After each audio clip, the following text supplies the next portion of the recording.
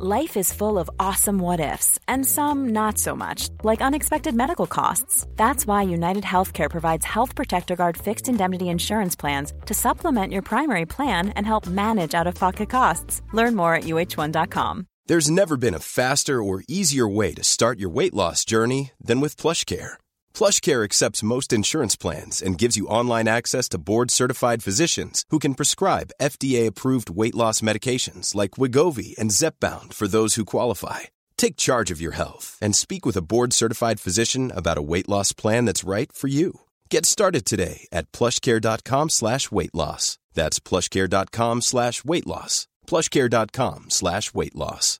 Hey, Dave. Yeah, Randy. Since we founded Bombas, we've always said our socks, underwear, and T-shirts are super soft. Any new ideas? Maybe sublimely soft. Or disgustingly cozy. Wait, what? I got it. Bombas. Absurdly comfortable essentials for yourself and for those facing homelessness. Because one purchased equals one donated. Wow, did we just write an ad? Yes. Bombas. Big comfort for everyone. Go to bombas.com/ACAST and use code ACAST for 20% off your first purchase.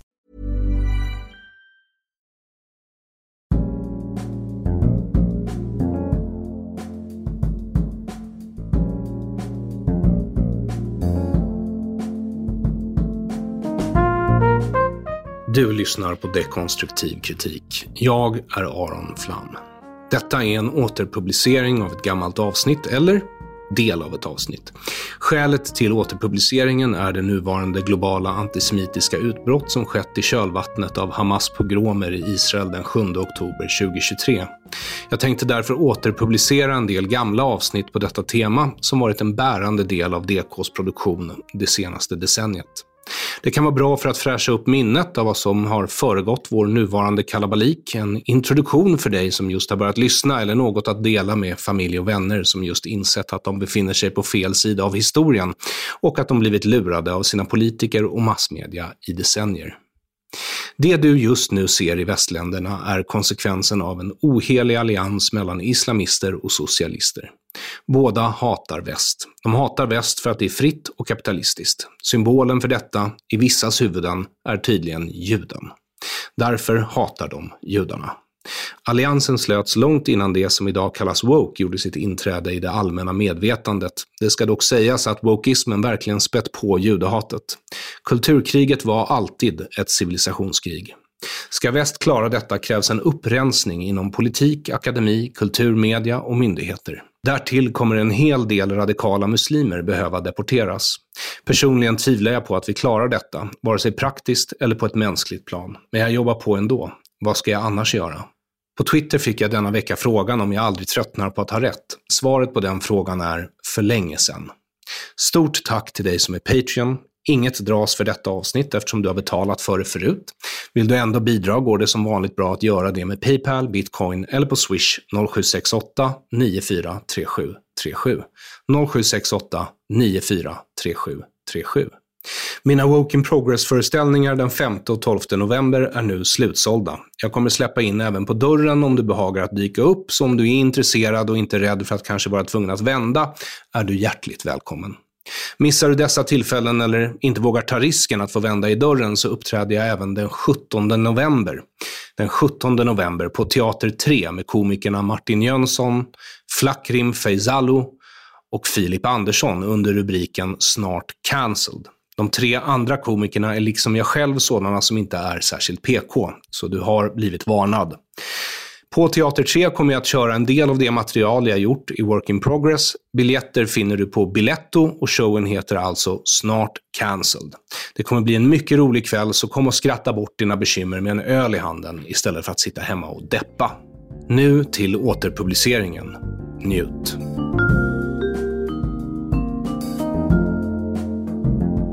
Johan Westerholm har grävt i finansieringen av islamistiska organisationer och funnit att den till stor del finansieras med allmänna medel.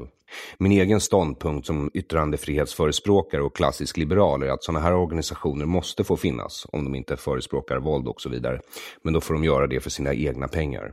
Det Johan har att säga är graverande för svensk socialdemokrati i allmänhet, men kanske i synnerhet för vår kultur- och demokratiminister Alice Bah Kuhnke.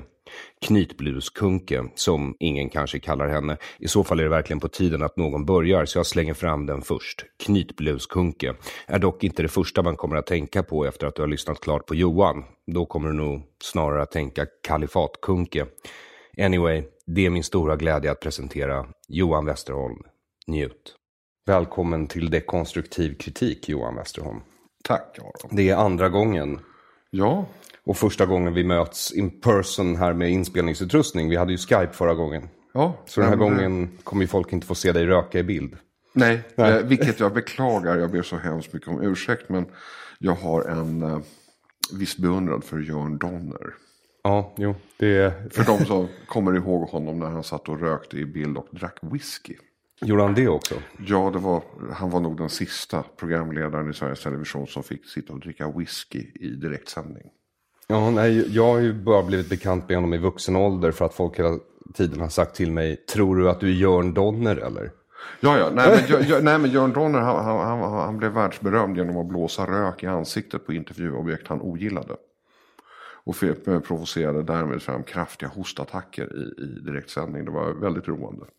Han var också en stor rättshaverist, har jag förstått. Jag kan inte... Jag kommer inte ihåg så mycket, men han hade de dragen. Ja. Han var lite motvalls, kan man säga. Alltid motvalls, men han var ju chef för Svenska Filminstitutet här på Vallanavägen. Ja, du menar på den tiden då... Vi hade svensk film. Ja, exakt. Ja, fantastiskt. Men det är inte det vi ska prata om idag. Nej, det hoppas jag inte. Nej, idag så ska vi prata lite om islamism. Och jag började med att gå in på din hemsida Ledarsidorna. Och sen så skrev jag in Ibn Rushd. Och sen, för jag ville se liksom en tidslinje över din egen utveckling som skribent i det här området. Och första artikeln jag hittar är från söndag den 5 oktober 2014. Och den handlar om hur viktigt det är att vi har en sekulär stat. Just. Sen dröjer det nästan ett år faktiskt. Till tisdag den 19 maj 2015. Innan du formulerar en artikel som du kallar för fördröjningsstrid. Har du lust att förklara det begreppet? Ja, för att förklara det här begreppet så måste man så att säga känna till en del om den islamistiska miljön. Och det är ju då idag det vi känner som Ibn Rushd-sfären. Det vill säga Ibn Rushd är en paraplyorganisation för olika kulturella och särintressesföreningar. Bland annat Islamiska föreningen i Sverige, Sveriges unga muslimer och andra sådana här föreningar. De har blivit och har haft en uttalad mediestrategi att, så att säga, sätta den mediala och politiska dagordningen så att det spelar dem i händerna. Eller så att de för fram sina frågor. Och fördröjningsstrid i det här, det är det att tittar man närmare på de här underliggande föreningar, men även i då, kan man säga, paraplyorganisationen Folkbildningsförbundet Ibn Rushd, så är det personunioner. Det är samma namn som dyker upp hela tiden i de olika föreningar. Och ibland är det så att det inte ens har bildat en förening. Men de presenterar sig som om de är en muslimsk förening som har bildats av några andra. Då. Det är alltid några nya namn, men det går som löper som en röd tråd då, att det finns olika personer. De ingår hela tiden. Det är till och med så att de har varit mantalsskrivna på samma adresser. När jag då kört mina sökningar på de här individerna. Och fördröjningsstrid, det handlar lite grann att när en aktör har tjatat sönder sig, som till exempel då 2015 tror jag var, Sveriges unga muslimer hade varit väldigt mycket ute i debatten om islamofobi och det ena med det. Då poppar det upp helt plötsligt en förening, de var aldrig ens en förening, som heter Muslim i media. Eller muslimmedia. Och börjar driva ungefär samma frågor, fast att ur ett lite annorlunda perspektiv. Och genom att göra det här, skapa illusionen av en bredd, så splittrar man motståndaren då, sådana som jag och sådana som annan media, andra opinionsbildningar. Och det blir då en form av fördröjningsstrid hela tiden, att vi splittrar oss för vi tror att de är många, många fler och mycket, mycket bredare än vad de är. Men kokar man ner det här, alltså tar man varje enskild styrelse och tittar, så är det rör sig kanske om ett 30-tal personer som ingår i olika personunioner. De sitter i varandras styrelse. Idag har vi ett exempel som på förbundsrektorn för Ibn Rushd, Omar Mustafa. Han är bland annat viceordförande i Islamic Relief, som är då en dotterorganisation kan man säga som ligger under det här Ibn Rushd. Och det var den här killen som ville, eller han skulle väljas in i Sossarnas styrelse då 2013, men hans resa i Socialdemokraternas styrelse blev ju bara 7 dagar. Sen var han tvungen att avgå för att han var tvungen att välja mellan muslimska ideal och sharia, det som finns i då sharia-lagstiftningen, och lojaliteten då till Islamiska förbundet i Sverige då, han var ordförande där, eller socialdemokratiska sekulära ideal. Han ställdes inför en valsituation och hoppade av helt enkelt, och han svarade aldrig på frågan vad han tyckte om abort och vad han tyckte om homosexualitet, utan han bara hoppade av för att han sa att det var islamofobiskt och ifrågasätta hans muslimska tro. Så att han svarade aldrig på frågan, och det är ganska vanligt, men det blir en form av fördröjningsstrid det med. Va? Men just den här fördröjningsstriden i media, det är det att det kommer fram vad vi upplever, nya debattörer som företräder nya organisationer hela tiden. Men i grund och botten så är det samma personer som poppar upp i olika sammanhang. Vi har ett annat exempel på det här, det är då Antirasistakademin uppe i Uppsala. Ja, det är samma personer som återfinns där. Rashid Musa finns med i den kontexten. Och det är Mattias Gardells. Det är Mattias Gardell och Edda Manga då, som hans sambo heter. Och så att genom att skapa illusionen av en bredd så går det långsammare för sådana som mig då. Och det är en form av fördröjningstid. Oerhört effektivt. Jag förstår, därför att du skrev några artiklar för ett tag sedan som heter Potifars hustru. Det handlade om svensk utrikespolitik. Och jag tänkte att det är där vi börjar, för det här är så komplicerat. Och det är så många organisationer mer än personer. Och även om det är få personer som du säger, så är de under 30-tal. Och ska vi klara av det på en timme? Det kommer vi inte göra. Nej, utan vi måste ta de principiella organisatoriska puckarna, tror jag, om jag ska uttrycka mig på det sättet. Sen kommer det naturligtvis några namn. Men det är sådana namn som dyker upp ofta. Ja, precis. Men du skrev det här om Potifars hustru. Och det handlade ju väldigt mycket om svensk utrikespolitik via Sida. Har du lust att förklara hur det här funkar? Liksom? Ja, Potifars hustru, man kan ju inte då, varför jag satte titeln, det är då för att ingen kan så att säga anklaga Potifars hustru för otrohet. Och det, Sida är en... Stopp en sekund. Vi kanske ska förklara att det här är alltså en biblisk referens. Potifars hustru. Ja. Och handlar om en otrohetsaffär. Det handlar om en kvinna som är gift som vill ha en otrohetsaffär med en hovmästare. Just. Ja. Men han avvisar henne. Och då anklagar hon honom för våldtäkt. Och det är lite grann att man kan inte anklaga i det här fallet Sida för att så att säga löpa andra krafters ärenden. För att Sida är ju alla goda gåvors givare. En organisation som då ska präglas av godhet. Och ja, det är ingen som skulle kunna tänka tanken på att anklaga moder Teresa för att ha en politisk agenda som syftar till folkmord. Det går inte. Men om vi då tittar då på i det specifika fallet som då Potifars hustru då, den artikeln vad den handlar om, det är då hur Sida skickar ner då någonstans runt 200 miljoner per år av då det miljardbistånd som vi skickar då ner till den palestinska myndigheten. Runt 200 miljoner kronor per år ska gå då till det som heter då Humanitarian Law Center i Ramallah. Det låter väl bra? Ja, alltså vem vill inte ha human rights? Alltså mänskliga rättigheter, det är också... men det låter väl bra. Sida, alla goda gåvors givare, investerar en massa pengar i mänskliga rättigheter nere i Gaza och Västbanken. Det låter väl jättebra. Problemet infinner sig då när den svenska konsuln i Jerusalem då sätter upp det här kontoret och börjar jobba då med Humanitarian Law Center, som i sin tur består av 18 olika 24 stycken palestinska NGO:er, det vill säga biståndsorganisationer lokalt. Det är så Sida jobbar. Man jobbar med lokala mottagarorganisationer. Det är inte så att vi har 30 svenska advokater som springer omkring där nere och utbildar palestinska jurister i mänskliga rättigheter. Utan de får bara pengar och sen pengar och bygga upp ett rättssystem. Bygga upp ett rättssystem. Varför har de inget rättssystem? Av den enkla anledningen att eftersom Palestina inte i egentlig mening har erkänt sig själva. Man har inte lyckats definiera sin egen stat. Alltså palestinierna har inte lyckats definiera sitt eget territorium. Det måste man ha klart för sig. Alltså det blir svårt att förhandla med någon som inte vet vad den förhandlar om. Just, precis va. Och det här innebär ju då att man har inte kunnat bygga upp ett domstolsväsende i egentlig mening. Folket på Gaza, som styrs av Hamas, erkänner inte PA, den palestinska myndigheten, och Mahmoud Abbas som överhöghet och tvärtom. Va? Och då är det svårt att bygga upp ett gemensamt rättssystem. Vad den svenska projektledaren, konsuln i Jerusalem då beslutar sig för, det är att genom Humanitarian Law Center som man bygger upp, då pytsa ut pengar till olika biståndsorganisationer.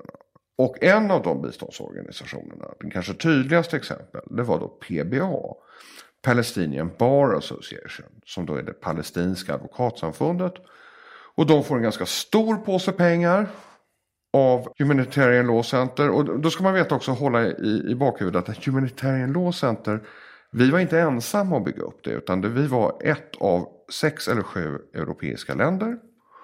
Däribland Norge som då ligger utanför EU, men annars så var det i praktiken EU-länder då, alltså, som pytsade in, och det handlar om miljardbelopp. Men PBA i alla fall, alltså palestinska advokatsamfundet, de får i uppdrag att bygga upp domstolsbyggnader och domstolsväsende.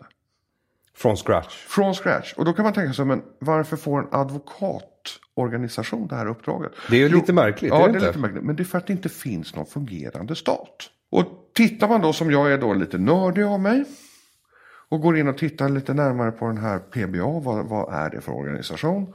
Så upptäcker man då i paragrafen 2 i deras stadgar, det vill säga förutom att vi organiserar alla Palestinas advokater i första paragrafen.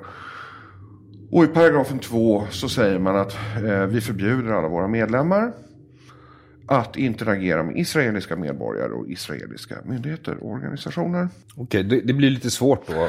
Det blir lite svårt. Och grannländer som inte har ett system som inte kan kommunicera med varandra. Nej, och i det här fallet då naturligtvis ska då den här palestinska advokatorganisationen driva process inom human rights, mänskliga rättigheter. Per naturlig motpart så har man då den israeliska staten. Ja. Som man då är förbjuden att interagera med. Ja, det blir väldigt komplicerat. Det blir väldigt komplicerat. Och sen så finns det då genom PBA och andra biståndsmottagare av just det här biståndet som går till Humanitarian Law Center, så slussas det då vidare pengar till vad jag säger knivkastardagis.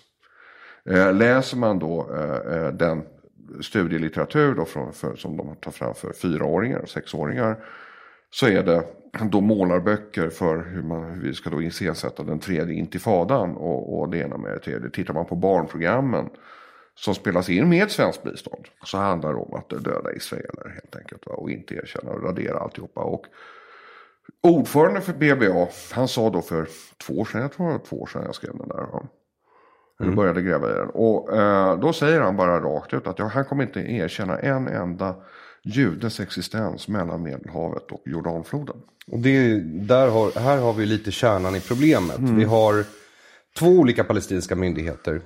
Och en av dem erkänner ju absolut inte Israel. Nej. PA har ju erkänt Israel. I någon mån. I någon mån. Och det är också problematiskt. Man har erkänt den palestinska premiärministern och presidenten som samtalspart. Men man har inte ratificerat ett enda fredsavtal. Nej, det är 6 stycken vid det här laget. Ja. 1937, 1948, 1967, 1970... 2 eller 3. Ja.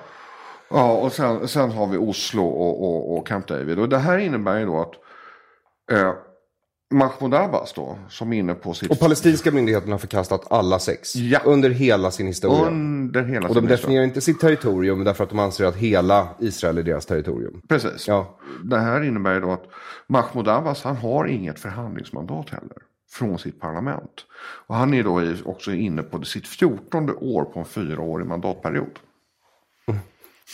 Ja. Och ni som hänger med här inser nog vad det innebär. Ja, han är en diktator kan man säga. Ja. Och sen är det ju också så att även om han skulle vilja skriva på ett fredsavtal så skulle han inte kunna det, för då skulle hans egna döda honom. Ja, och framförallt så får han inte med sig några fullmakter från parlamentet. Han måste enligt deras konstitution ha med sig fullmakter för att teckna skriva på ett fredsavtal. Och det får han inte. Och vid det här laget kan man alltså konstatera att de är inte så intresserade på den palestinska sidan av fred. För det är väl vad även mina yttersta vänstervänner i Israel konstaterar vid det här laget. Och de drömmer alla om fred och tycker att tillståndet är bedrövligt. Men de bara tror inte att viljan finns där. Nej, men alltså och viljan finns inte. Och det var ju som när Israel då gick med på Oslo-avtalet då. Och då blev ju då dåvarande premiärminister rejält utskälld när han kom tillbaka och bad att få ratificerat av israeliska parlamentet. Men han är ju också var ju medveten om det här och han sa men ta det lugnt. Vi kommer inte behöva ge iväg 1 kvadratcentimeter av det territorium som vi gör anspråk på. För palestinierna kommer aldrig lyckas ratificera det här. Ja. Och han fick ju rätt. Ja. De vill inte ha fred. Däremot så finns det, jag har träffat några liberala palestinska journalister uppfödda på Västbanken. Och de säger ungefär så här. Och de säger precis det som vi lyssnar inte på de här liberalerna. För de säger att vad ni gör, ni finansierar oss för att fortsätta kriga. Ni måste börja ställa krav så att vi börjar utbilda oss för fred istället för krig. För Sida ställer inga krav på de här pengarna. Det är villkorslöst. Det är villkorslöst och det har varit villkorslöst. Vad har vi Sida till egentligen? Är det bara för att vara goda? Alltså, vi är ett land utan armé, så vi har inte det som påtryckningsmedel. Då har man soft power. Sida är ju en form av soft power. Det är bidrag, bistånd. Som vi ger till korrupta regimer som antagligen inte går dit de ska och sen så har vi ingen uppföljning på det. Har jag förstått saken korrekt? Ungefär så. Men vad som hände, ja du har förstått saken korrekt. Men det som hände med det här med Potifars hustru, det är ganska intressant då. För att när jag skriver den här typen av artiklar så skriver jag dem även på, jag får dem översatta av en professionell översättare så att jag lägger ut dem i de amerikanska nyhetsflödena också då, på Twitter och via andra kanaler. I mina resor så har jag lärt känna en hel del andra utrikeskorrespondenter då, som hade ramlat in i bland annat på Hizbollahs kontor i Beirut, som lärde jag känna New Yorks Mellanöstern-korrespondenter, för de råkade vara där samtidigt. Vad gjorde du där? Ja, jag hade vägarna förbi. Ja, det är lite grann. Nej, jag tog faktiskt.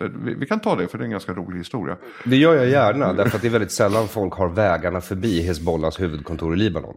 Ja, nej, det kan jag hålla med om. Ja. Men det är en ganska rolig historia. Det är så här som man tar för barnbarnen sen flera gånger. Varje jul. Men i alla fall så vad som hände med den här artikeln då. Det var det att jag översatte till engelska, jag översatte till franska. Samtidigt som Världen idag då, kyrkans utrikespolitiska tidning, de skrev också en kortare notis om att det här var ju inte riktigt rätt, allt det här va. 2 veckor senare. Vad var inte helt rätt? Det här med att pengarna, biståndsmedel, gick till Humanitarian Law Center under den svenska konsuln i Jerusalems ledning, pytsade det ut då till de här 24 NGO-erna, varav 18 av de här 24, det vill säga 75% av mottagarna hade uttryckliga Israelfientliga eller antisemitiska eller antijudiska paragrafer i sina stadgar och bedrev. Vad du menar är att de skriver i sina stadgar att de vill inte att Israel ska existera, yes. Det ska inte finnas några judar mellan Jordanfloden och Medelhavet. Precis, och de investerar då de här biståndspengarna i knivkastardagis och annat då. Och genom att göra då inte bara den svenska mediepubliken, det är klart att de blev jättesura på mig inne på UD. Och ännu surare på Sida. För att inte tala om hur sura de blev i det svenska konsulatet i Jerusalem. Sverige har ju investerat väldigt mycket i en tvåstatslösning och här kommer du och förstör. Ja, precis va. Men vad som händer då nu, det här är jätteintressant. De första som fryser biståndet, det är Österrike. Och sen följer då Holland och Danmark och de övriga länderna på. Norrmännen går så långt att de kräver numera pengarna tillbaka. Så de känner sig lurade.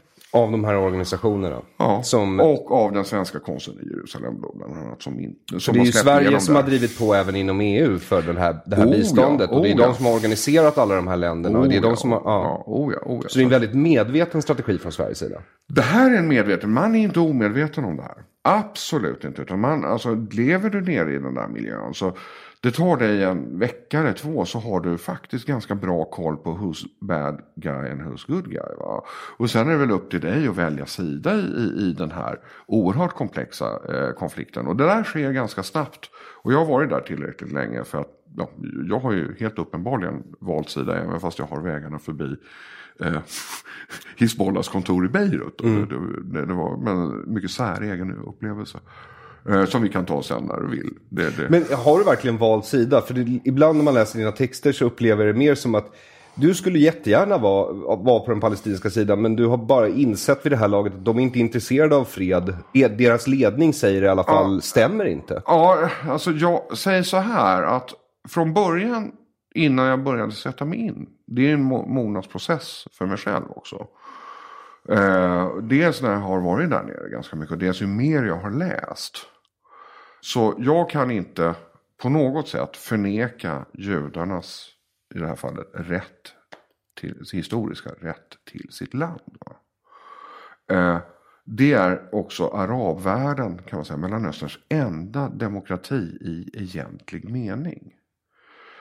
Du har en yttrandefrihet. Vi får inte glömma då att de araber som valde att stanna kvar på ockuperad territorium då 1947-48 som inte flydde då till Jordanien eller Transjordanien och andra länder. De blev fullvärdiga israeliska medborgare. Nu är det belagt med så att säga, dödsstraff om man då som arab alltså dödsstraff från dina tidigare om du väljer att bli israelisk medborgare. Och tittar du på dem som då 47-48 valde sidan, nej men okej, det här är en massa israeler här och det blev en stat och här bor jag vill bo kvar.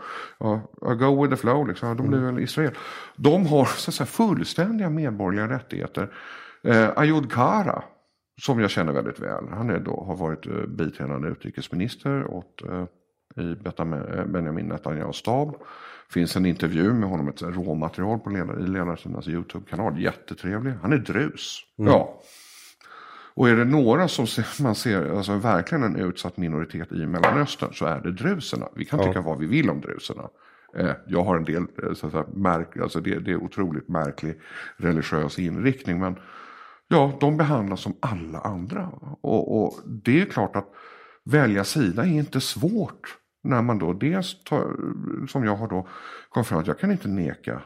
Alltså det är förmätet att göra det. För det är bara att åka runt där nere. Så det judiska det finns där. Och det är en bra kultur skulle jag vilja säga. Som det gamla ordspråket lyder. Om judarna inte var där först, varför byggde de templet under Al-Aqsa-moskén? Ja, ungefär så. Och sen så är det den enda demokratin. Och vi ska veta att idag så Israel är ju då i mångt och mycket en väldigt stabiliserande kraft. Man har ju då tillsammans med Saudiarabien startat ett energiprojekt tillsammans med Jordanien. Med israelisk teknik, saudiska pengar, jordansk mark. Där man då ska bygga upp då, västra Jordaniens el- och vattenförsörjning. För där bor många statslösa palestinier. Man har insett okej, den här situationen vi kommer till att lösa. Vad gör vi nu istället? Så att arabiska halvön, GCC-områden, så Gulf Cooperation Council, de har också så att säga kommit till samma slutsats som jag. Det är, så att säga, det är oerhört spännande utveckling.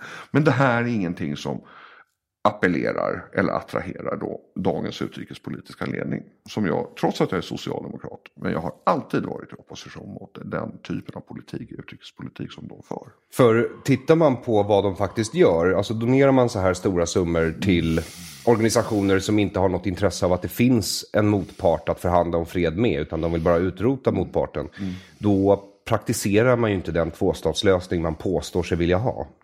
Alltså vad jag menar är helt enkelt att Margot Wallström säger en sak och gör en annan. Ungefär det är exakt det hon gör. Ja, exakt det som du säger. Va? Och hon står och pratar vitt och brett om det här med feministisk utrikespolitik. Men tittar vi de facto på var biståndsmedlen går. Och då är det här Humanitarian Law Center. Vart går de pengarna?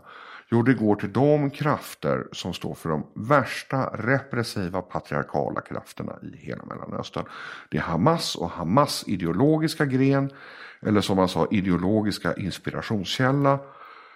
De tog bort den paragrafen först i fjol, men det är Muslimska brödraskapet. Va? Och Muslimska brödraskapet säger också att Hamas är en av våra väpnade grenar. Vilket motsäger deras vi sysslar inte med väpnad revolution retorik som de alltid har haft. Ja, men vilket är...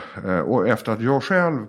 Där kanske vi kommer in på det här med Beirut. När jag själv har då träffat konvertiter som har konverterat till framförallt den koptiska kyrkan då, från islam. När jag har träffat dem som lever med skyddspass och lever alltså med UNHCR, då, flyktingstatus gömda i Beirut. De var tvungna att fly från Västbanken, Gaza, Egypten och de återfinns nu i Beirut. Där finns en stor koptisk församling.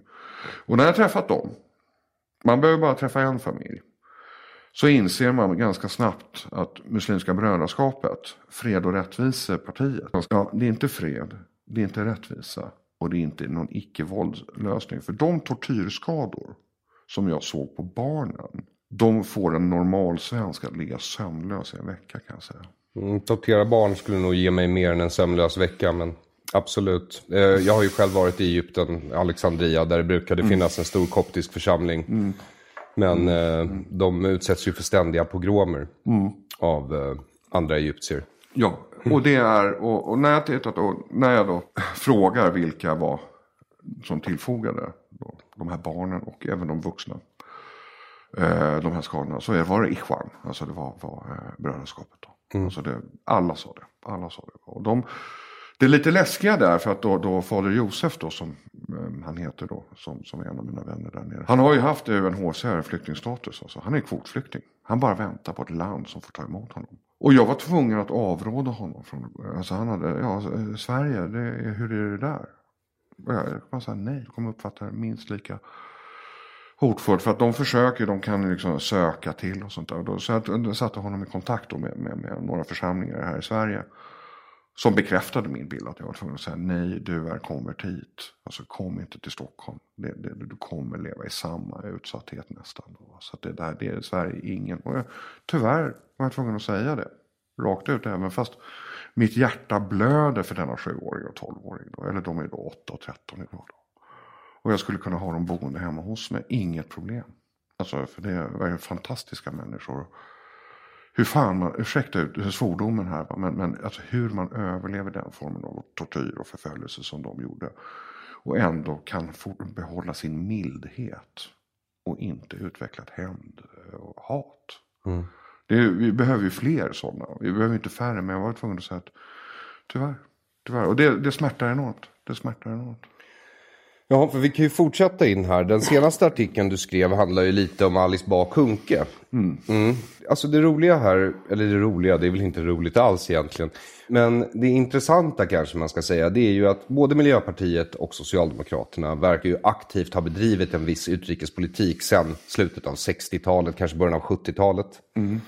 Vilket har gjort att de har samarbetat med islamistiska rörelser som på den tiden kallades för panarabistiska rörelser och ansågs vara socialistiska. Jag personligen hade mina tveksamheter även om det ställningstagandet var genuint eller inte. Så de stod ju på Sovjetunionens sida under kalla kriget. Alltså så jag tror att det är det du säger. Vi har då Bengt G. Nilssons bok i tyst samförstånd som är alldeles utmärkt för den som vill läsa mer om den perioden i svensk utrikespolitik. Och den är ganska lätt begriplig, alltså om man ska ta ett insteg i just den här, det du beskriver. Och personligen det jag har lärt mig av arbetarrörelsen nu, att det var, alltså, någonting hände just där 68-71. Dels så hade vi ett ledarskapsbyte i form av Erlander lämnade, Palme kom in.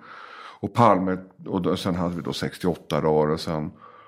Och Palme försökte väl på något sätt profitera på 68-rörelsen och den revolutionsromantik som den födde. och hamnade i galen tunna. Skulle jag vilja säga. Jag tror att förmätet att säga att Palme visste vad han gjorde. Jag tror att det var väldigt mycket taktik för dagen egentligen. Jag tror inte han alls är anhängare till det vi ser idag. Men jag kan inte säga att han är motståndare heller, kan jag säga. Utan jag tror att, och det är som, jag känner tre personer. Nu är han ju död. Så nu just är han ju...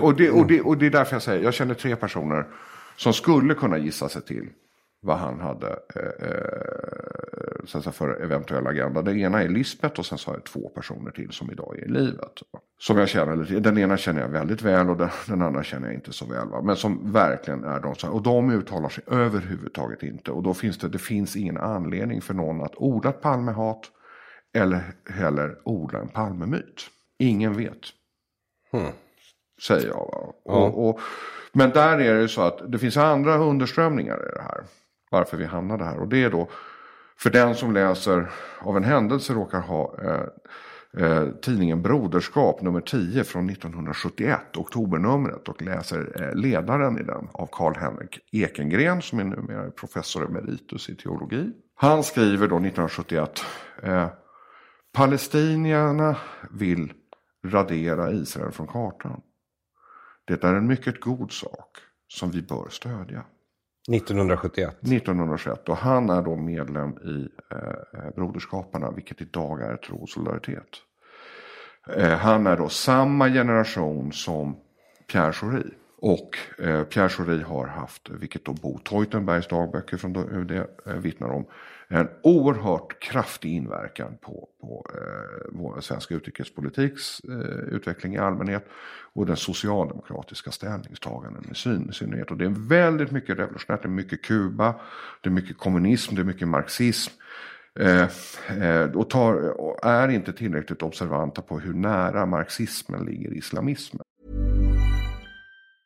It's that time of the year. Your vacation is coming up.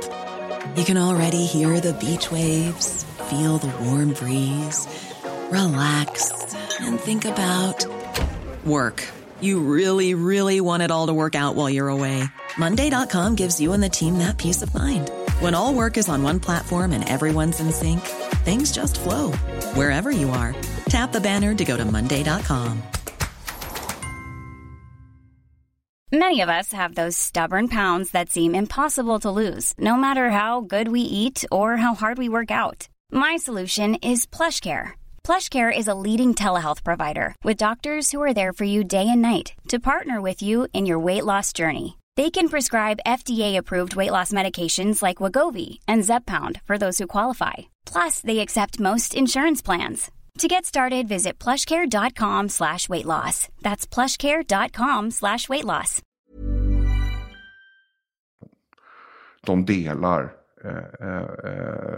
ett överordnat mål. Och det är alltså en maktförskjutning i samhället. Hatet mot västvärlden förenar dem. Men de har vissa gemensamma nämnare i övrigt. De är antimaterialistiska rörelser. Eller nu för tiden är i alla fall kommunisterna det också. Ja. Antimaterialistiska, en stor förflyttning av egendom och makt, alltså som du säger, antimaterialistiska, men också en maktförskjutning då. Och djupt antisemitiska. Och det finns brittisk forskning på det här.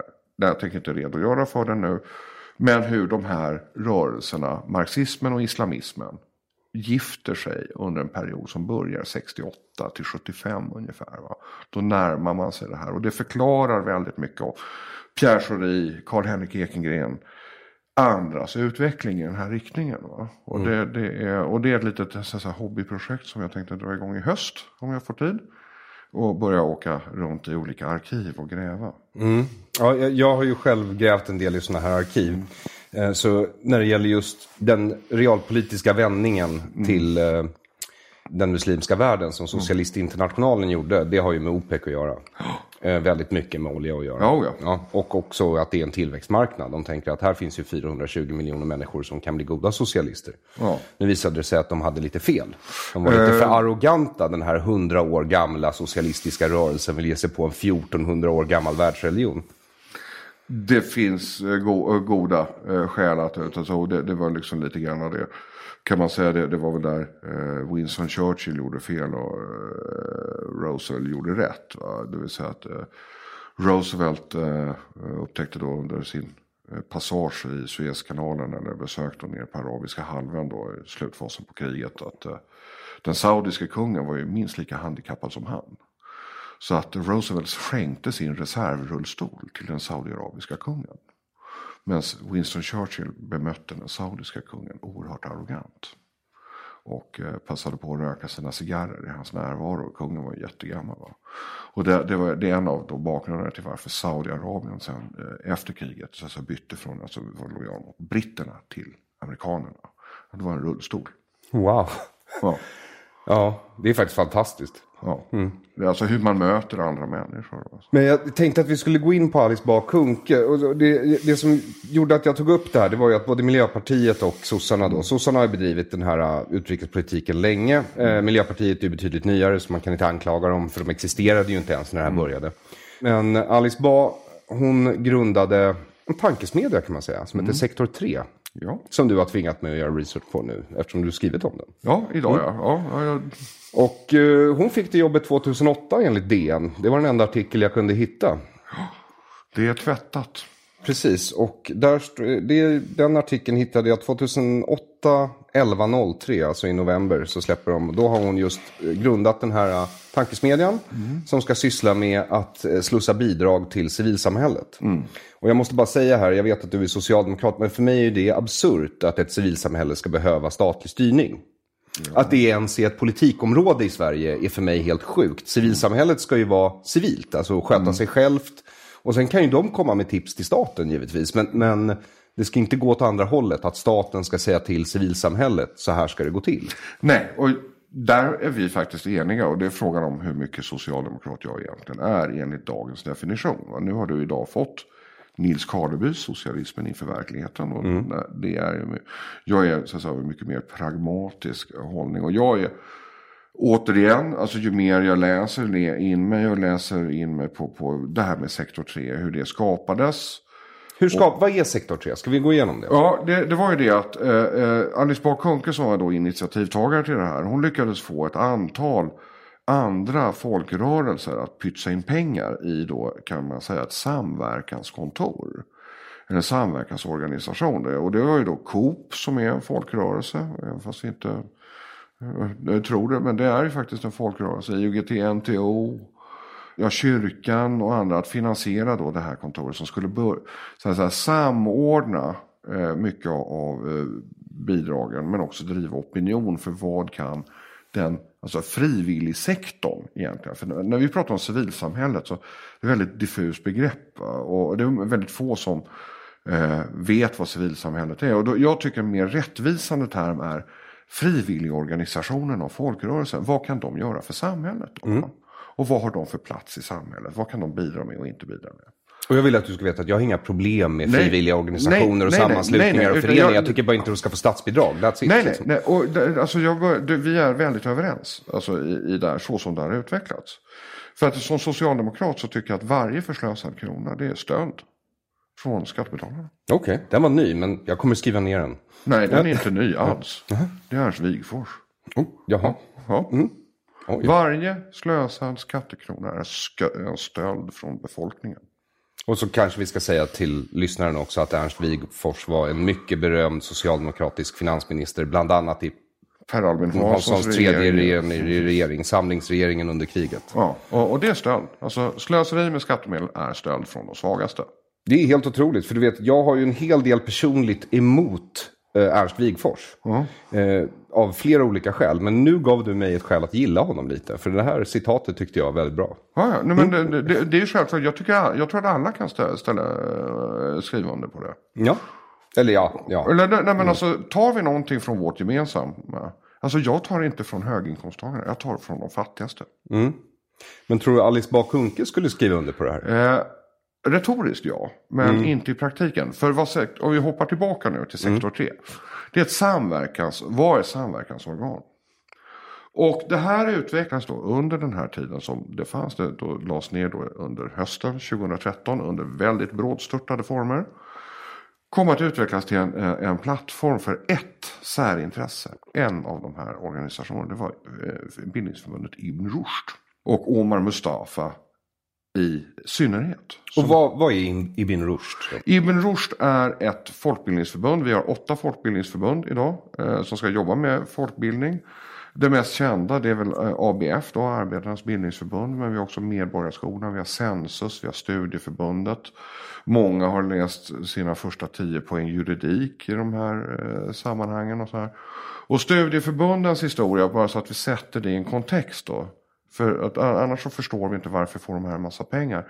Det var det att man kan säga att ABF var det första bildningsförbundet. Och det var ju då en socialdemokratisk innovation för att egentligen genomföra ett stort kompetenslyft för de som bara hade knappt 6 år i folkskola. Och en oerhört lång, vi har sedan bildningen av det här, ett väldigt mycket lång tradition av så att säga, kompetenslyft. Och det här kompetenslyftet, det låg så att säga inte i statens regi, utan det här var frivilliga organisationer som skötte att du, Aron Flam, om du hade levt för 50 år sedan eller 100 år sedan, skulle kunna gå på kvällskurser och läsa ekonomi eller lära dig skriva, räkna ordentligt, liksom inte bara yxa dig fram genom språket och så här, för att ge, alltså minska kompetensgapet i samhället. Och väldigt lyckosamt, måste jag säga. Men sen när vi fick 9 år i grundskola och gymnasium, och sen var det över tid så började så här, folkbildningsförbunden, de började så här, tappa mark. Och mer ägna sig åt italienska för turister, måla akvarell, dreja, virka ditt eget utedass, lite av den typen av verksamhet. Och så började det sväva ut. Och det här folkbildningen, vad som händer nu då, och nu pratar vi 80-tal ungefär, det är väldigt lätt att kapa väldigt mycket pengar i de här organisationerna för andra agendor. Och då, för de får ju pengar från staten. I år får folkbildningen 4,4 miljarder. Exakt. Och det här är ju också, i mångt och mycket så kan du inte kolla vad exakt de här pengarna har gått till. Nej, för styrsystemen är vad man har gjort. Och det här är någonting som inte heller en borgerlig regering kunde komma till rätta med. För att de här 4,4 miljarderna till civilsamhället då. Och nu pratar vi bara om en liten del av det som går till civilsamhället i det här bidragsindustriella komplexet. Det här är alltså bara en liten del. Det då slussas ut till Folkbildningsrådet. Folkbildningsrådet är en ekonomisk förening, men som har fått myndighetsliknande uppgifter. Men där inte staten i det här fallet har ställt kraven på att det ska finnas en transparens i vart går de här pengarna, vem är det som gör vad och hur återrapporteras. Du får ursäkta att jag säger det, men för en utomstående så ser det ju bara ut som ett sätt för socialdemokrater att slussa pengar till egna projekt. Ja. Alltså mutor, basically. Ja. Du har rätt. Det är ren maffiaverksamhet. Det är ett extremt avancerat klansamhälle.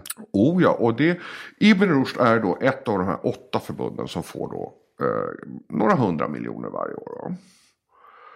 Man är inte störst, ABF är särklass störst, men alltså Ibn Rushd ligger på 4:e. Och där de bedriver då, så kan man säga, folkbildning. Då kan jag säga, vad bedriver Ibn Rushd för folkbildning?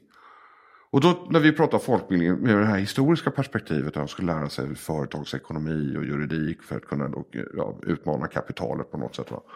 Tittar vi på Ibn Rushds kursprogram, så är det arabiska 1, arabiska 2, teologistudier, koranstudier, det vill säga det utbildningspaketet som är på 2 år är egentligen en förtäckt imamutbildning. Vi har folkdans somalisk folkdans också, som man kan då välja som ämne. Som är skattefinansierat, och somalisk folkdans, vad har det med liksom feministisk, liksom där jämställdheten? Inte ett smack, för att jag menar, i somalisk folkdans, männen dansar för sig, kvinnorna för sig. Det finns ingen jämställdhetsperspektiv whatsoever. Och det här är ett förtäckt sätt att så att säga, liksom finansiera upp verksamheter som syftar till inkapsling i samhället av olika etniska grupper. Det är inte så att om det kommer nu 100 000 flyktingar, och varför ska de behöva vidareutbildning i arabiska när det är svenska de behöver utbildning i? Varför ska de ha somalisk folkdans på programmet när det är ett jobb de ska ha? Ja, det är en väldigt bra fråga. Varför? Vad är din teori? Nej, det här är ju alltså ska vara lite, nu, det här är inte belägg för vad jag säger. Men vad jag ser, det är det att regeringen i allmänhet och Miljöpartiet i synnerhet som har varit drivande i det här. Att den här strukturen ska befästas och förstärkas. Det är det att man vill skapa parallellsamhällen.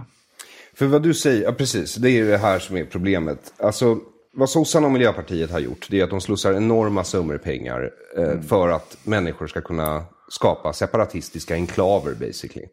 Ja. Och dessutom påverka samhället i en riktning som inte är önskvärd om man är sekulär. Nej.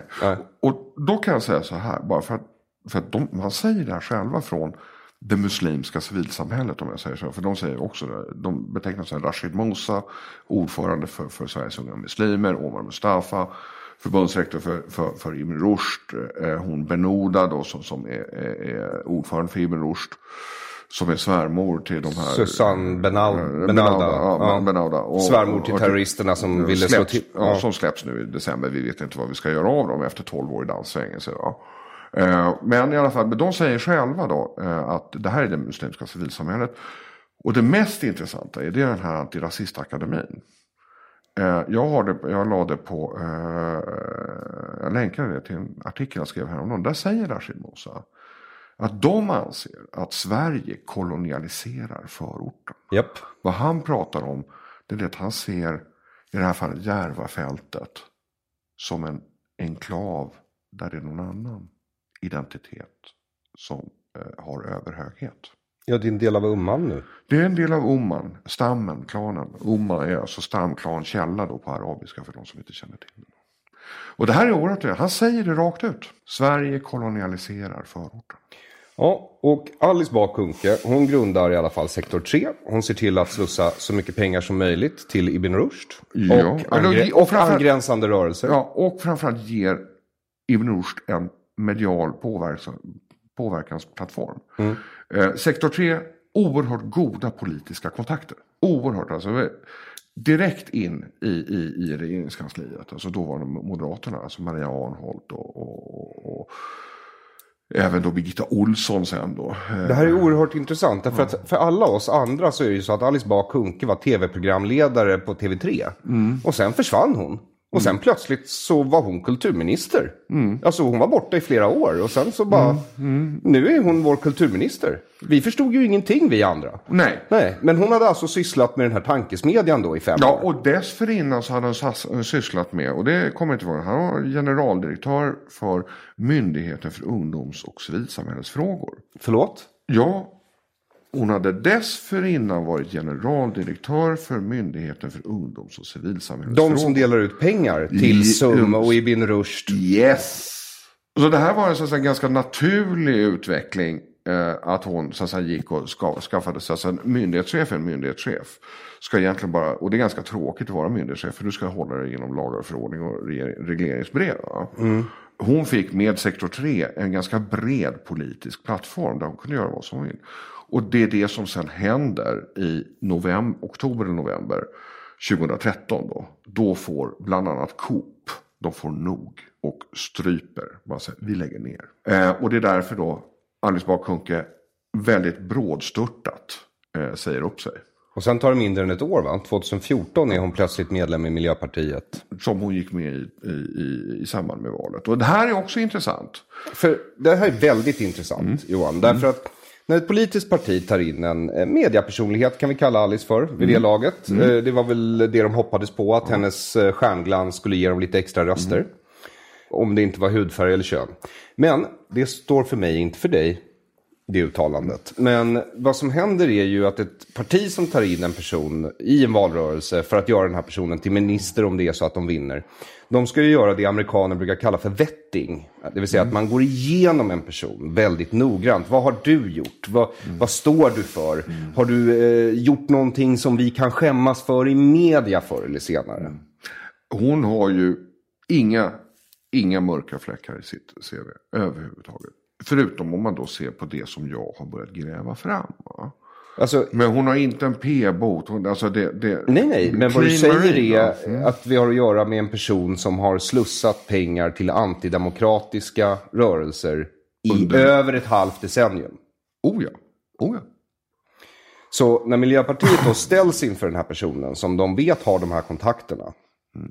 Det är ett medvetet val man gör. Det är ett mycket, mycket medvetet val man gör. Vi ska veta också att fredagen innan, det här går att kontrollera för de som vill, och jag vet att jag har skrivit om det också, att det var fredagen innan valet 2014, då släpper Miljöpartiet en pressrelease om att de har satt samman en grupp som ska ta fram ett miljöpartistiskt kulturprogram. Miljöpartiet hade inte då, när Alice Bah Kuhnke fick erbjudandet om att bli minister, man hade ingen kulturpolitik ens en gång. Så att man får kulturministertaburetten utan att ha en politik för det. Och det här går Stefan Löfven med på. Av något skäl jag inte vet. Kultur- och demokratifrågor. Sen utvecklas det här i en mycket, mycket märklig riktning som jag har då försökt beskriva på ledarsidorna. Men under det här så finns det ju då det här sektor 3. Och sedermera det som då uppstod då under 2014 ur askan efter sektor 3. För man la ju ner det här alltså oerhört fort. Alltså det finns inte mycket spår kvar på nätet efter som sagt, jag hittar en artikel liksom. Ja, precis. Och går in på Wayback Machine så tror jag hittar 5 till. Alltså det är rejält tvättat skulle jag vilja säga. Men det är så att det finns en medveten tvätt nästan. För att det mesta ligger på Wayback Machine eller Old Web och så här. Nu har jag, alltså vart efter jag hittar så jag sparar ju ner precis allting så att jag har det lokalt i alla fall. På 2 olika ställen så att alla vet det, så det hjälper inte att ta min dator. Och börjar bli lite så här försiktig med åren, gammal man. Det enda du egentligen har gjort nu är att du har sagt till folk att de kommer vara tvungna att sno 2 datorer. Och de vet inte vad den andra är. Låt oss hoppas att det är så. Jag vet att det är så. För att den personen vet inte vad han förvarar ens en gång. Annars är det amatörmässigt, ursäkta mig. Ja, men du har i alla fall sparat ner det här. Och sen så då reser det här forum upp ur detta. Och det är ju alltså... Och vad är forum? Ja, forum är också, har samma uppgift som sektor 3. Det har tagit sig samma uppgift. Och man kan säga så här att bakom forum så står då bland annat IOGT-NTO, Svenska kyrkan och lite så här. Det vill säga att de organisationer, vi ska veta att Mehmet Kaplan började sin politiska bana i IOGT-NTO. Yes. Jag visste inte att han var nykterist. Han är ju muslim. Jag menar, och han är ju muslim och det är bara att googla på honom när han är nere i Turkiet. Jag menar, det är inte de sekulära alkoholkonsumerande muslimerna som han umgås med, utan det är ju då precis det som... Jag trodde han var maronit. Nej. Okej. Absolut inte. Men i alla fall, hans första styrelseuppdrag, det var i Tollare folkhögskola. Tollare folkhögskola är i IOGT-NTOs. Så att det var där han lärde sig så att säga, folkrörelse Sverige. Och jag vågar påstå att det var där så att säga, den Ibn Rushd-sfären man började lära sig hur man bygger upp ett folkbildningsförbund genom att då genom IOGT-NTO, bland annat Mehmet Kaplans. För det är inte helt lätt att bli ett folkbildningsförbund. Det är mycket svårare än att gå med i Hells Angels enligt din beskrivning. Ja, det är mycket svårare att bli ett folkbildningsförbund. Alltså Hells Angels, det kan gå på 1 år eller 2, va? Men gå från liksom hangaround till fullvärdig medlem. Va? Men att bli ett folkbildningsförbund är en avsevärt mycket längre resa. Och det här har Mehmet Kaplan slitit hårt. Och det är ingen hemlighet heller att Mehmet Kaplan har varit Gustaf Fridolins mentor sedan Gustaf Fridolin var 12 år gammal. Det säger Gustaf Fridolin själv i intervjuer. Farbror Mehmet, ja men we have a long history. Va? Det säger han själv i intervjuer. Men alltså här får vi en kulturminister som jag tycker är lite... Jag tycker vi förminskar henne när vi säger att det är Bolibompa-ministern eller... Ja, men det är inte det jag säger. Nej, men du säger... Jag vet att du inte säger. Jag tycker att hon är livsfarlig. Men jag undrade bara liksom... För det är lite intressant att veta vad hon gjorde de här åren då hon inte var Bolibompa. Just det, precis. Och då skaffade hon sig ett nätverk. Och det här nätverket, det återfinns idag i huvudsak i Ibn Rushd-sfären. Och det speglar också hennes första möten med det muslimska civilsamhället. Det finns protokollfört, jag har också publicerat mötesprotokoll och deltagarförteckningar. Ja, det är hela det här som jag beskrev, inledde med det här med fördröjningsstrid. Ja. Där har du alla de namnen. 75% av dem hon mötte under sitt första kvartal som minister är just Ibn Rushd-sfären. Det är det som hon har ordat från sin tid, som generaldirektör för MUCF. Genom hela sektor 3, de gav den här sfären en politisk plattform, debattplattform. Och hon gjorde en paus då hösten 2013 till då oktober 6 oktober 2014. När hon var tvungen att syssla med annat då för att man la ner sektor 3, men sen blev hon minister. Hon tog med sig hela det här nätverket som hon har alltså jobbat med i nästan ett decennium. Om vi då räknar in MUCF-perioden. De känner varandra oerhört väl. Och det är nu Forum Syd skapas, eller? Nej, det är nu det här Forum för socialt arbete, eller frivilligorganisationernas. Det här är ett annat forum. Ja, just det. Det här är ett annat forum. Det här är varför det blir så förvirrande. Just det, för vi har 2 stycken forum med snarlik finansiering och verksamhet. Då. Men nu finns det här forum som då ska sitta med som expertpanel i den demokratiutredning som Alice Bah Kuhnke sjösatte häromdagen. Och den är jättespännande. Ja, det tycker jag också. Vi behöver demokrati i Sverige, så en utredning är verkligen på sin plats. Ja, om det hade varit en utredning i egentlig mening. För det är det inte, utan det här är ett beställningsjobb.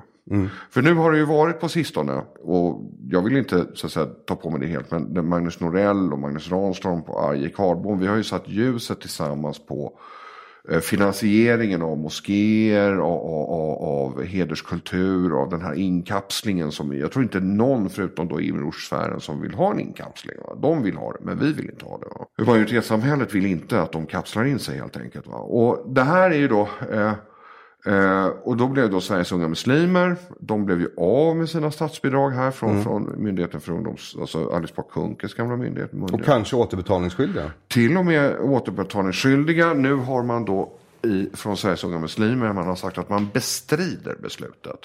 Det vill säga att jag gör en liten tolkning på att man fattar att man kan inte överklaga avslaget. Men nu vill man bli av med återbetalningskravet då, åtminstone. För annars kommer man gå i konkurs och inte kunna uppstå igen. Men i alla fall, och i och med att MUCF då, Myndigheten för ungdoms- och civilsamhällesfrågor, och det är alltså Alice Bah Kuhnkes gamla myndighet. Nu har man tuffat till sig och sagt att ni uppfyller inte våra demokratikriterier. Som nu senast under SUM, då Sveriges unga muslimer stod med som medarrangör då på muslimska familjedagarna här i påskas. Och bjuder in 2 internationellt väldigt kända Jihad-predikanter. Och sen säger då Rashid Musa, ja men vi måste bedömas utifrån vår verksamhet och inte vad våra föreläsare säger i andra forum. Men herregud, liksom, SUMs verksamhet är att bjuda in de här föreläsarna just för vad de säger i andra forum. Hur många föreläsare har de bjudit in nu totalt? Är det 17 som de inte har en aning om att de var antisemitiska, kvinnohatande, homofober? Magnus Sandlin gjorde, nu är väl uppe i 19 då. Okay. Och det är alltid omvärlden som drar ner brallorna på dem. Och som tur var ju Mattias Gardell besökare på muslimska familjedagarna. Ja, han reagerade ju inte alls, nej. Men för man tycker ju annars att han borde stå där, antirasisten, professor i antirasism, höra de här talarna, tänka herregud, jag har haft fel hela tiden. Dags att göra om och göra rätt. Mattias Gardell rörde sig på de här muslimska professor vid Uppsala universitet. Innehavare av då Sveriges mest förnäma professur inom humaniora och statsvetenskap. Nathan Söderblom-professuren. Och han rör sig alltså under en hel dag. Kan vi inte åtminstone vara överens om att det var den mest prominenta professuren. Jag kommer kommentera det mer sen om du vill. För det har hänt en del. Alltså, folk har börjat reagera över den akademiska världen. Vad herr Gardell håller på med. Eller professor Gardell, ursäkta mig. Men han rör sig där en hel dag. Och reflekterar inte över att 2 av världens kanske topp 50 kända jihadistpredikanter är keynote speakers på olika typer av seminarier. Men han reagerar inte, både du och jag, vi sitter ju här och är lite koj med det här. Men vi vet ju att det är medvetet från deras sida. Det är medvetet från Alice Bahs sida, det är medvetet från Mattias Gardells sida. Ja. Det är en fråga om 100% i entryism i svenska system. Och de måste ut. Ja, och här är det också viktigt. Nu kommer vi ner då till de här utredningsdirektiven. För vad Alice Bah Kuhnke har gjort, okej, vi ska utreda demokratikriterier för statsbidrag. Men jag har då fick de här direktiven tillsända för mig innan beslut togs eller strax efter. Så jag fick möjlighet att gå igenom. Det här är typiskt så här utredningsdirektiv som flyger under radarn. Vem i hela fridens namn är intresserad av statsbidrag till folkbildningsförbund och villkoren? Det låter ju hur tråkigt som helst. Men det här är då att en vanlig jag är betongsosse, jag gillar långa utredningar. Hatar snabba beslut utan ingående konsekvensanalyser. En riktig för mig, den ska vara parlamentarisk. Det vill säga samtliga partier ska vara med och följa utredningen. Den ska löpa över 3 år. Ungefär. Det var du vill egentligen bara låsa in folk i skittråkiga mötesrum. Ja, ungefär. Nej, men det här har då visat att ha en ganska... För då vänder du verkligen på varje sten. Va? Alltså då tittar jag, hur påverkar det här Smörhyltebruks socken till exempel om vi gör den här förändringen. Va? Alltså det finns en baktanke genom att vända på varje sten. För att då ser man okej, och då kan man finjustera så att man slipper de här trista följdeffekterna. Oj, det tänkte vi inte på. Va? Men vad Alice Bah Kuhnke nu har gjort, och då, i och med att du har en parlamentarisk beredning, då är alla partier, då kan inget parti säga att men vi visste inget. Nej. Utan vi har varit med, även fast vi inte håller med eller inte håller med. Så vi är med i alla fall, så att vi blir inte tagna på sängen på något sätt. Va? När det här kommer sen, så någon slutprodukt kommer. Men Alice Bah Kuhnke hon har gjort en 1-års-SOU, det vill säga en kort, väldigt kort. Det är en man, ett hovrättsråd som utreder med hjälp av en expertpanel. Vilka sitter i den här expertpanelen? Och det är Alice Bah Kuhnkes gamla gäng från sektor 3 och Forum. Det vill säga Ibn Rushd-trogna. Kan vi säga här. Va? För man vill alltså undvika att övriga delar av muslimska civilsamhället blir av med sina statsbidrag. Nu när SUM har blivit det. För den myndighetschefen och framförallt juristen agerar strikt by the book. Och vad gör vi då? Jo, då måste vi skriva om boken. Och hur gör vi det på bäst sätt? Jo, vi låser in det här i en statlig utredning utan insyn. Vi gör det ett halvår innan valet. Och hoppas på att nästa kulturminister, om inte det är Alice Bah Kuhnke, att det är en kulturminister som inte fattar vad vi har gjort. Så därmed, och jag gick ut med det på Facebook idag och på Twitter, att när jag hade skrivit den här artikeln, att det enda rimliga för nästa kulturminister, vilket jag hoppas att vi får ett byte på den posten, för hon är begåvad, Alice Bah Kuhnke vet precis vad hon gör, måste lägga tillägg. Om man inte lägger ner utredningen, vilket jag inte vill, då måste man så att säga, öppna upp den, förlänga den. Men framförallt så måste man då bygga in mekanismer i det här med statsbidrag till de här civilsamhällesorganisationerna. Har man nu som Sveriges unga muslimer blivit av med bidragen från Myndigheten för ungdoms- och civilsamhällsfrågor för att man inte uppfyller demokratikriterierna, då ska det beslutet hänga med även om SUM då ansöker om kommunala bidrag. Den mekanismen finns inte då. Och det var därför moskén i Vivalla i Örebro överlevde. Moskén i Vivalla i Örebro är en av de moskéer som har levererat flest IS-mördare per capita och blev av med sina statsbidrag. Men överlevde. Och varför då? Jo, för de kunde fortsätta lyfta kommunalt föreningsstöd och visst landstingsstöd. Min åsikt är ju givetvis att det inte ska finnas vare sig statskommunala eller landstingsstöd. Nej. Överhuvudtaget. Nej. Men nu har vi den situationen vi har. Exakt. Ja. Så vi får utgå från, alltså det är ju som poker. Du spelar med den hand du får, inte den du vill ha. Nej, precis. Va? Och jag förstår det. Och ju mer jag gräver i det här, va, så närmar jag mig faktiskt mycket din övertygelse. För att det här har visat sig, det här fungerar inte. Inte med den här styrningen i alla fall. Nej, men jag tror, alltså som du säger, så här, personligen så tycker jag folkrörelserna lika mycket var indoktrineringsinstitut som kunskapslyft. Men det var ju också ett kunskapslyft. Det går inte att förneka. De lärde folk läsa och skriva. Sen att vad de fick läsa, det kan man ha ju åsikter på. Men med den kunskapen att läsa så var ju världen deras ostron, så att säga. De kunde ju läsa vad de ville. Och det är klart att det finns en poäng med att ha en läs- och skrivkunnig befolkning. Det är faktiskt väldigt, väldigt bra. Det är en sak jag... Ja, annars hade inte du haft de åsikter du har. Och jag haft de åsikter jag har. Nej, exakt. Men sammanfattningsvis så är det ju så att vad vi har här är att vi har en kulturminister som har suttit på en myndighet som delar ut pengar till ungdomsorganisationer, föreningar, folkbildningsorganisationer. Men hon har koncentrerat sig på att dela ut de här pengarna till en antidemokratisk, för nu är det en dokumenterat antidemokratisk organisation. Och det har hon gjort från början. Sen startade hon sektor 3, där driver hon på det här för att de ska få ännu mer pengar och en plattform. Sen blir hon kulturminister. Miljöpartiet har uppenbarligen vettat henne och tyckt att det här är helt okej. Men nu är det ändå fastslaget att SUM, eller hur? De är inte demokratiska. Och nu har vi alltså en kulturminister som sitter där. Hon har gjort allt det här i eller snart 10 års tid i alla fall. Så vad gör vi nu? Ja, vi går till valövningen den 9 september. Jo, men det måste mer till mer än så. Det måste ansvarsutkrävande. Det måste göras vitbok för i helvete. Och där pågår det lite arbete jag kan för dekonstruktiv kritik. Lyssnare och avslöja något att i bilen idag så har jag haft en rad med intressanta samtal. Dels har jag försökt då konstitutionsutskottets ordförande Andreas Norlén, moderaten, att börja titta på det här. Han är inte ointresserad. Jag har även pratat med Liberalernas mamma är ju då Barbro Westerholms. Hon sitter ju då för Liberalerna i riksdagen. Är det din mor? Ja, det är min mor. Okej, det finns många parallellhistorier. Du och jag kan sitta i timmar här. Men i alla fall, här kommer det fram grejer alltså. Och jag har ju då en naturlig kontakt med vissa liberala företrädare som jag nu ska ta tag i. För det här måste lyftas. Men det mest intressanta samtalet hade jag här. Jag har ett långt mess i telefonen här. Vilka jag nu under kvällen ska ta kontakt med. Att vi funderar faktiskt på att starta en skuggutredning. Och det det finns ju då ett antal gamla hovrättsråd. Alltså vi kan bemanna en sån här skuggutredning bättre än vad kulturministern har bemannat sin. Och skriva egna utredningsdirektiv och komma med en eget lagförslag. Och det ska jag försöka sparka igång ikväll.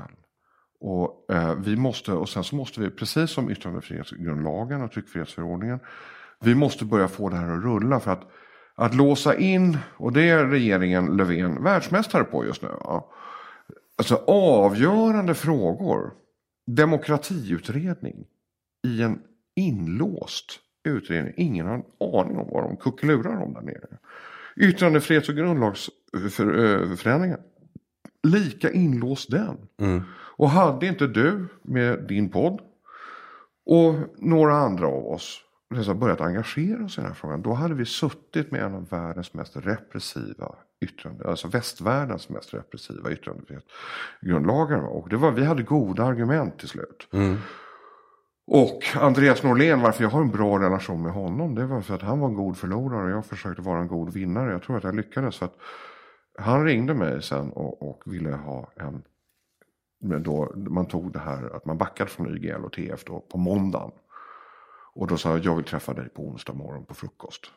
Klarar du av det? Och jag vill gå igenom vad det var som hände från bägge sidor. För man kunde uppleva att jag och Andreas Norlén stod på olika sidor. Det gjorde vi egentligen aldrig. Ja, jag upplevde det så. Men alltså, när vi sen skriver vitboken efter så kommer det framgå att det var... För KU var minst lika överrumplade av mediegrundlagsberedningen vad de hade kommit fram till. Va? Och Morgan Johansson, justitieminister, som är upphov till väldigt mycket konstigt som har hänt de senaste 8 åren. För vad folk glömmer, Morgan Johansson var alltså 4 år ordförande för justitieutskottet i riksdagen. Och nu har han snart suttit 4 år som justitieminister. Han är alltså delansvarig för de senaste 8 årens allt som har hänt. Och det tycker jag han slinker undan för billigt med. Va? Och då är det en partikamrat. Men jag vågar påstå att Morgan Johansson, om han nu lyssnar på det här, han är nog den sämsta justitieminister vi haft under efterkrigstiden. Alla kategorier. Och då kan han ändå jämföra sig med stjärnor som Beatrice Ask. Ja, så inte illa.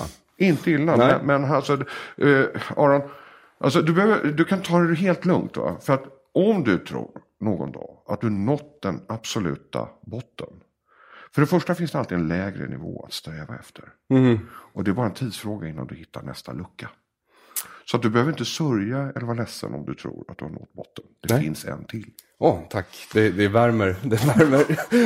Jag skulle vilja återkoppla bara till en grej här. Och det är Kairo-deklarationen. Herregud. 57 muslimska stater lägger 1990 fram ett förslag på vad exakt? Ja, att FNs deklaration för mänskliga rättigheter ska kompletteras då, eller ersättas med då det som är Kairo-deklarationen. Och det är där även då religiös övertygelse ska då vägas in som överordnat den individuella friheten. Det vill säga för muslimers fall så kommer det alltså vara inte tillåtet att konvertera. Det kommer vara förbjudet för dig och mig, Aron, att häckla islam. Bland annat att det är då en fredad zon. Att en religion är en fredad zon. Och så det är lite grann, och vad det här då borgar för, Kairo-deklarationen, det är ju då sharia då för muslimer. Och det är då det som blir inkapsling då i ett samhälle. Det vill säga då kanske vi har en frikyrkopastor, väldigt trevlig sådan för en av frikyrkorna på Järvafältet. Han är inte aktiv pastor längre, men han har alltså blivit uppmanad att lämna Rinkeby nu. För nu vill man ha det etniskt rensat. Ja, skälet till att jag tog upp det här, det är ju för att det här Kairo-deklarationen ligger ju till grund för mycket av det som Ibn Rushd sysslar med. Absolut, det mesta skulle jag vilja säga. Ja, och det är ju avskaffandet av det sekulära samhället och yttrandefriheten. Så jag ser det ju som väldigt allvarligt. Ja, MMRK då, Muslimska mänskliga rättighetskommittén, är ju en sådan organisation. Det ingår inte riktigt i Ibn Rushd-familjen, för MMRK ingår då i Census-familjen. Census är ett annat bildningsförbund, men Census var det mentorförbund som alltså var med och hjälpte Ibn Rushd att bygga då handgripligen det förbundet. Men MMRK är också bildat av Mehmet Kaplan. Det är också återigen det här förröjningsstrid, samma namn återfinns. Mehmet Kaplan grundade MMRK, Mehmet Kaplan grundade SUM. Omar Mustafa har varit ordförande i SUM, han har varit ordförande i IFIS, han har varit Adrian Kaba. Vilken reaktion. Adrian Kaba, Mattias Gardell återkommer igen och igen och igen. Så att det är det här med fördröjningsfri. Du har olika organisatoriska enheter, men du har någonstans mellan 20 och 30 namn. De återfinns på samma ställe. Och de delar ideologi, och det är väldigt tydligt att de delar ideologi. De delar mål och de delar budget i praktiken. Och nu bara om vi avslutar det här med finansiering, det bidragsindustriella komplexet. Så har jag nu snubblat på en utredning som bara är några månader gammal, där man då går igenom de 22 myndigheter som delar ut pengar då till det här civilsamhället. Så jag har lite kvällsläsning då, börjar gå igenom det här, för att det här är en väv som är oerhört komplex, och börjar vi peta in, alltså börjar vi täppa till ett hål då, som är SST då för ett par veckor sedan, som ser ut att börja täppa till hålen då, det här statens stöd till trossamfund. Men det jag vågar påstå att det är en chimär som Alice Bakunka håller på med. Då flyttar bidragsansökningarna och kapitalströmmen till någon annanstans i det här systemet av 22 myndigheter som du kan då söka pengar från. Och det är därför jag säger, om vi då kopplar tillbaka till den här demokratiutredningen, att stopp, nu ska vi göra det här ordentligt, så vi täpper till alla hål. Det vill säga, Sida ska inte längre kunna slussa en stor del av sin budget till Forum Syd, som är en ideell förening och därför är omöjlig att undersöka. Inget det där. Varenda krona ska kunna redovisas för. Det är ditt förslag. Ja, alltså, för nu vi har den här politiken. Jag skulle också kunna säga att för när Sida gör så att de slussar pengar till Forum Syd. Forum Syd slussar pengar till 18 palestinska organisationer som vill utmana Israel. Då kan man säga att det här är ju mutor till korrupta terrorregimer. Ja, och det är mina skattepengar. Och det är inte bara mutor, utan det är också finansiering av de här Qassam-raketerna, det är finansiering av självmordsbomber, det är finansiering av Kalashnikov, det är alltså, det är väldigt allvarliga. Det här är ond, bråd död. Ja, men det är väldigt allvarliga anklagelser. Vi har ju inte bevis, vi kan ju inte bevisa det. Jag kan säga så här.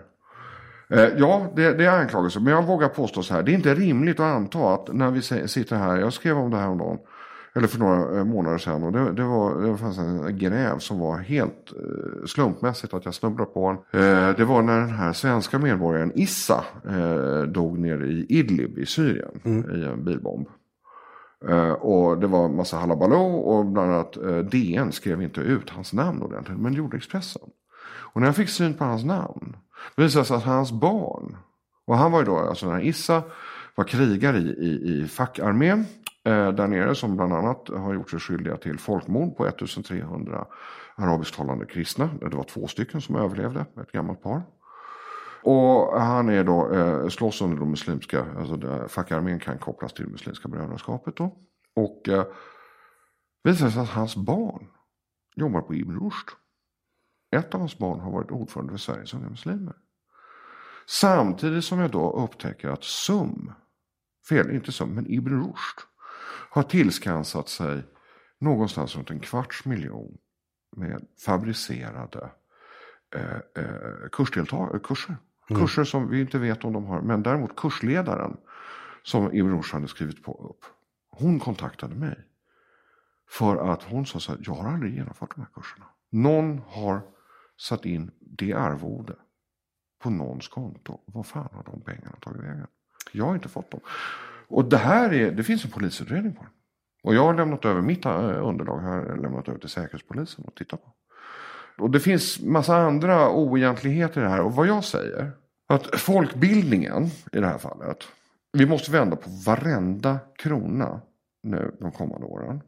Folkbildningen kan ha ett värde att lära folk svenska, hantera en röjsåg eller vad de gör, alltså som kommer i arbete, inte bidragsarbete. Vi ska bara satsa nu, om vi har den politiken, de här pengarna, till sådana som bidrar till integration, assimilering och arbete.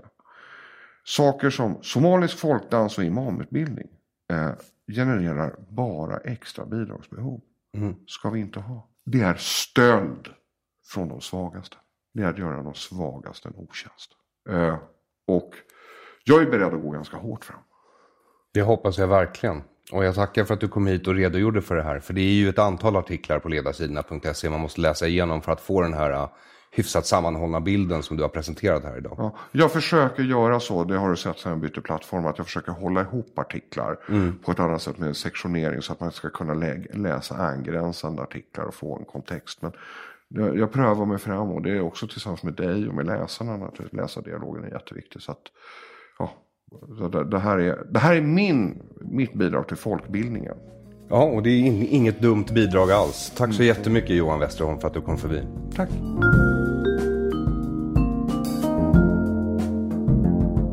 Tack för att du har lyssnat på denna återpublicering.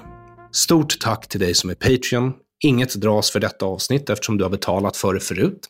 Vill du ändå bidra går det som vanligt bra att göra det med PayPal, Bitcoin eller på Swish 0768 943737.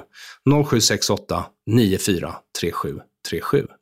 Mina Woke in Progress-föreställningar den 5 och 12 november är nu slutsålda. Jag kommer släppa in även på dörren om du behagar att dyka upp, så om du är intresserad och inte rädd för att kanske vara tvungen att vända är du hjärtligt välkommen. Missar du dessa tillfällen eller inte vågar ta risken att få vända i dörren, så uppträder jag även den 17 november. Den 17 november på Teater 3 med komikerna Martin Jönsson, Flakrim Feizalu och Filip Andersson under rubriken Snart Cancelled. De 3 andra komikerna är liksom jag själv sådana som inte är särskilt PK, så du har blivit varnad. På Teater 3 kommer jag att köra en del av det material jag gjort i Work in Progress. Biljetter finner du på Biletto och showen heter alltså Snart Cancelled. Det kommer bli en mycket rolig kväll, så kom och skratta bort dina bekymmer med en öl i handen istället för att sitta hemma och deppa. Jag är Aron Flam. Till nästa gång, ha en god tidsenhet.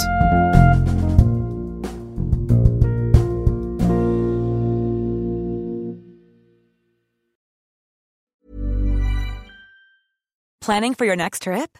Elevate your travel style with Quince. Quince has all the jet-setting essentials you'll want for your next getaway, like European linen, premium luggage options, buttery soft Italian leather bags, and so much more. And is all priced at 50 to 80% less than similar brands. Plus, Quince only works with factories that use safe and ethical manufacturing practices.